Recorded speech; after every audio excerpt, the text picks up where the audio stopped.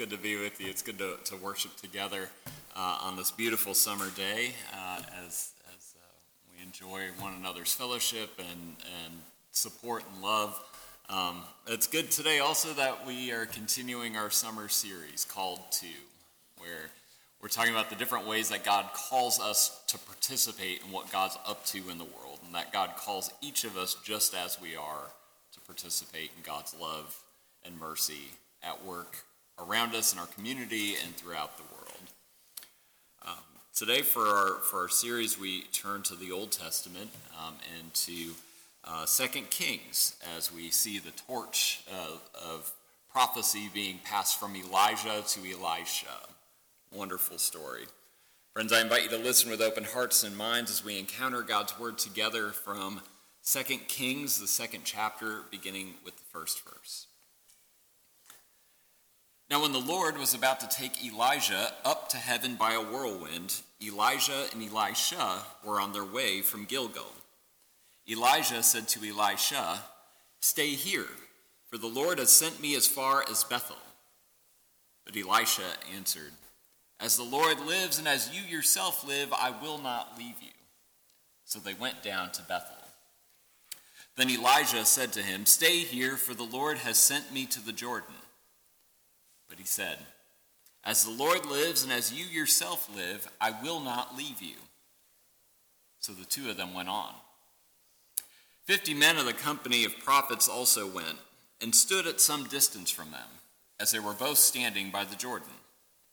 Then Elijah took his mantle, rolled it up, and struck the water, and the water parted to one side and to the other until the two of them crossed on dry ground. When they crossed, Elijah said to Elisha, "Tell me what I may do for you before I am taken from you." Elisha said, "Please let me inherit a double share of your spirit." He responded, "You have asked a hard thing. Yet if you see me as I am being taken from you, it will be granted you. If not, it will not." As they continued walking and talking, a chariot of fire and horses of fire separated the two of them. And Elijah ascended in a whirlwind into heaven. Elisha kept watching and crying out, "Father, Father, the chariots of Israel and its horsemen." But when he could no longer see him, he grasped his own clothes and tore them in two pieces. He picked up the mantle of Elijah that had fallen from him and went and stood on the bank of the Jordan. He took the mantle of Elijah that had fallen from him and struck the water, saying, "Where is the Lord, the God of Elijah?" When he had struck the water was parted on the one side and to the other. Elisha went over. This is the word of the Lord, and thanks be to God. As some of you know, and as anyone who has visited my office knows, I am a lifelong fan of the Green Bay Packers. I grew up wearing my Brett Favre jersey every Sunday. Not to church, mind you, my mother would not allow that, but as soon as I got home, that thing came on. Favre was the quarterback through my childhood, and I loved his high-risk style, his energy and passion that was so evident to anyone who ever watched him. All of a sudden, in my early childhood, comes along Aaron Rodgers, who was drafted in the first round while Favre was still thriving as a starting quarterback, albeit getting a little older. Rodgers had a very different style. He was measured, composed, methodical, a true student of the game. He could even run with the ball. But this exciting new prospect would have to wait his turn for a little while on the bench, and maybe even learn from the legendary Favre. Apparently, the first time Rodgers meets Favre in training camp before his first year, the young rookie goes up to the legend in the locker room and says, "Hey, Grandpa." Needless to say, the relationship didn't get off to the best start. But eventually, especially after Favre moved on and later retired, the relationship grew more and more, and Rodgers even considers Favre one of his mentors. So even though the full story includes a rocky start and transition, eventually, at least in the eyes of us Packers fans, we see the legends of the two as the torch being passed from Favre to Rodgers. but the story's a little messier. In our reading today, we see the torch being passed between two legendary prophets of the Old Testament, Elijah and Elisha. Elijah is the prophetic giant of the Old Testament. And this story is part of why that is. I mean, he gets to go to heaven on a whirlwind with a fiery chariot escorting his way. But Elijah is also the prophet whose long and arduous work moved Israel back to God and away from Baal. Elisha, for whom the prophetic torch, or more literally here, mantle, is passed, will go on from here to have quite a tenure of his own as Israel's premier prophet, as he deepens Israel's relationship with Yahweh and effectively shares God's power over all the nations. But at this point, in our story today, Elisha is still the backup quarterback, still learning from Elijah and patiently waiting his turn. And in this text, it comes, quite dramatically, mind you. Scholar Daniel Hawk points out the geographical significance in our reading. First, they go from Gilgal, a shrine marking Israel's entrance into the promised land, as well as the place where God inaugurates Israel's monarchy. They travel then to Bethel, a sanctuary close to the crossroads of the northern and southern kingdoms, a place that quite literally symbolizes the divided Israel. Finally, though, they arrive at the Jordan River, another significant place marking a boundary as well as a transition. It's here, among these important places, where this changing of the prophetic guard will take place. Elijah's mantle plays a big role in this torch passing. Now think of a mantle as a cloak or a coat without sleeves that you would drape over yourself. These stoles that pastors wear are in part symbolized by the prophetic mantle. He puts this around Elisha when he first called him to be his protege, to learn from him, to study him with him and work with him. But now he uses this mantle to part the river that they cross. Then Elijah asks his protege a question: "What can I do for you before I leave?" Elisha asked for a double portion of Elijah's spirit. A big ask, but this is symbolic as well. In biblical times, the oldest son would receive a double portion of their father's estate. So here Elisha asks his mentor to essentially see him as his own son, to be the true heir of Elijah's legacy and work. As Elijah is carried into the heavens, Elisha tears his clothes in grief, thinking that his teacher is gone without any sort of confirmation that his wish would be granted. But just then, he sees Elijah's mantle fall to him. Elisha picks it up and dramatically goes to the riverbank and does just like his mentor Elijah does. He parts the Jordan and crosses over on dry land. Here we see the symbolizing of the passing of the mantle and the role that the prophet Elisha will now take. Like I said, Elisha will go on to be a wonderful and powerful prophet in his own right. But his prophecy is always seen as that of continuing the work of his teacher, Elijah.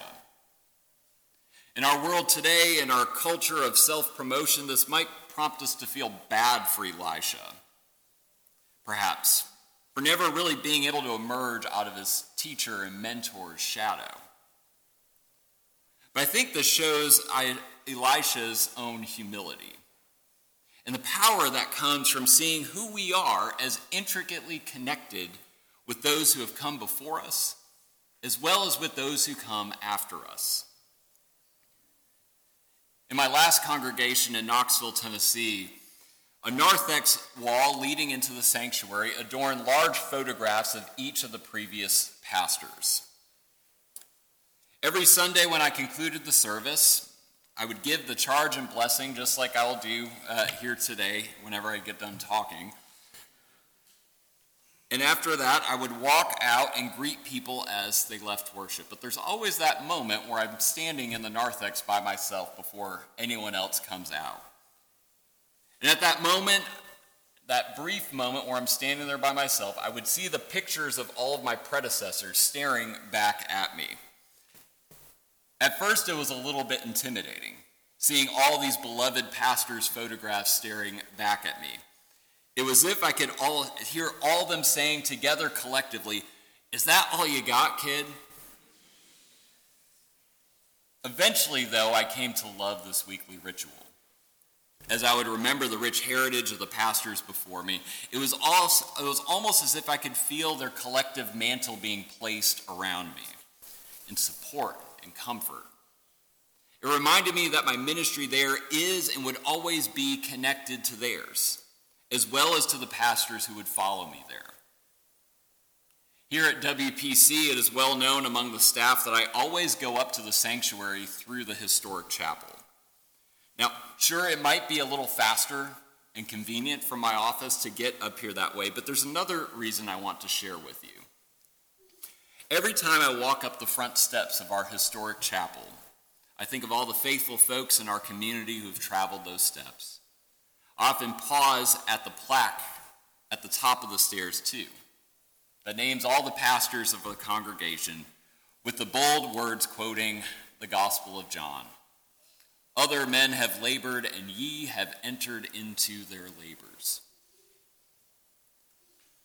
The story of the mantle passing from Elijah to Elisha shows us that God calls us to connection, to see ourselves as connected, rooted and deeply connected with each other, to see our role as disciples as connected inseparably to every other Christian through our baptism.